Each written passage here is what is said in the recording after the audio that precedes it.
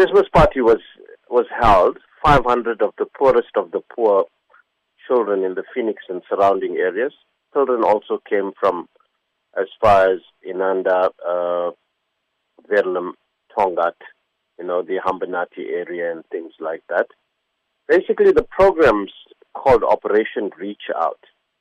And what the program does is basically tries to provide some kind of relief for indigent children during the Christmas period.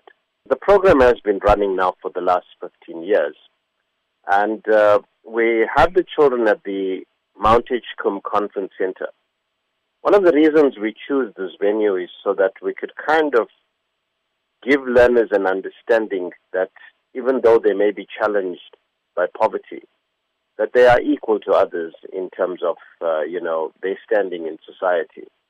And therefore, if children can feel that at a young age, then the sky is the limit as to what it is that they can achieve.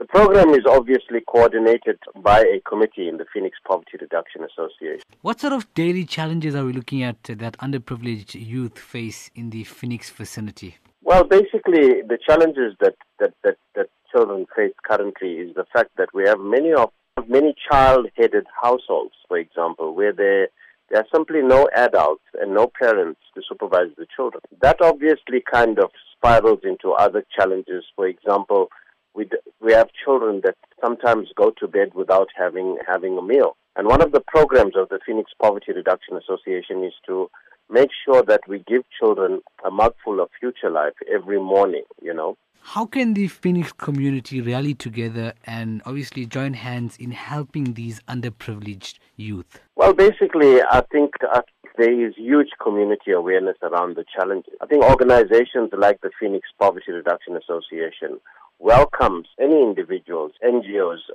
business partners to kind of join hands with us, and understand the work that we are doing so that we can continue to lend support to poor children and poor families in the Phoenix area.